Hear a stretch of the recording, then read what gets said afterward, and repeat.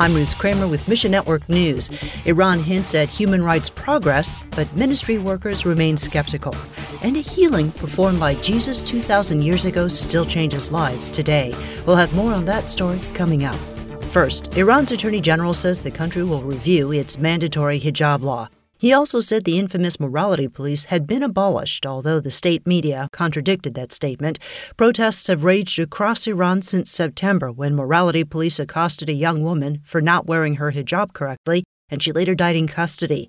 Denise Godwin with International Media Ministry says, just a couple weeks ago, they started killing young people who have protested. I think Iran has a history of saying what the international community wants to hear. And that's in regard to freedom, that's in regard to politics and other things, in order to get what they want. Despite the danger, Christians are finding ways to help. I know there are some organizations who are sending Iranian doctors and nurses or people who can get inside the country in to help protesters who are being injured, because if they go to the hospital, they're actually arrested and not treated. There's believers making an effort to get in there and help those who've been injured. Roughly 60% of people in Iran are under 35, and they're connected to the outside world through social media. IMM uses media to introduce people to the gospel through biblical history and stories, so pray for more gospel opportunities.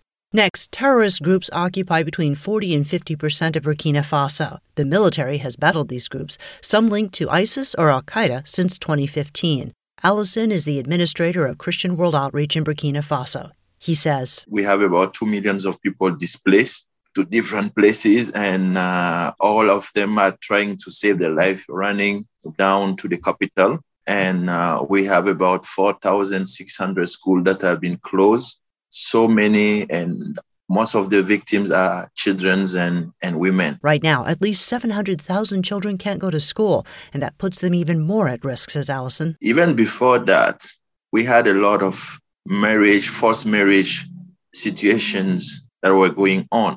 But with that, the school being closed, girls are taking out forced to be married to other groups of people, and then they want to take the boys, they want to force them to be fighters in the different groups. CWO operates a training center where young women can learn skills to support themselves. They also operate a mobile medical clinic that brings healing and the news of Jesus to people. Continue to pray for peace in Burkina Faso. And we'll end today with part 2 of our series on oral Bible translation. We get more from MNN's Katie Harth. Yesterday, Wycliffe USA's Nathan Ritchie introduced us to oral Bible translation and explained how it works. Today, we'll learn about the impact. It's so cool to see the ways that God is using this new method around the world. For example, in a South Asian country we cannot name for security reasons, there was a man who was an idol worshiper and an alcoholic.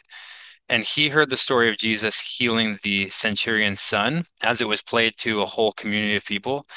And it gave him hope to the point of stopping drinking and choosing to follow Jesus instead of worshiping idols. Around the world, people turn to Christ because they are part of the translation process. We've seen people getting saved who were on the translation team because now they're understanding Scripture for the first time. There was a translator in Mexico who translated a verse in the book of Mark that said, people can be forgiven of all sin. In translating that, he decided to come before his church community and repent of his sin and choose to follow Jesus. Go to missionnews.org for the full report and join me here tomorrow for part 3. Katie Harth, Mission Network News. Thanks for listening to Mission Network News, a service of One Way Ministries.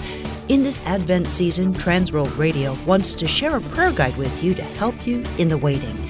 Journey with us through the 2022 Advent season as we pray for people groups all over the world. Each daily offering features a language, people who speak that language, and a couple related prayer points. So look for the links at missionnews.org. That's missionnews.org. I'm Ruth Kramer.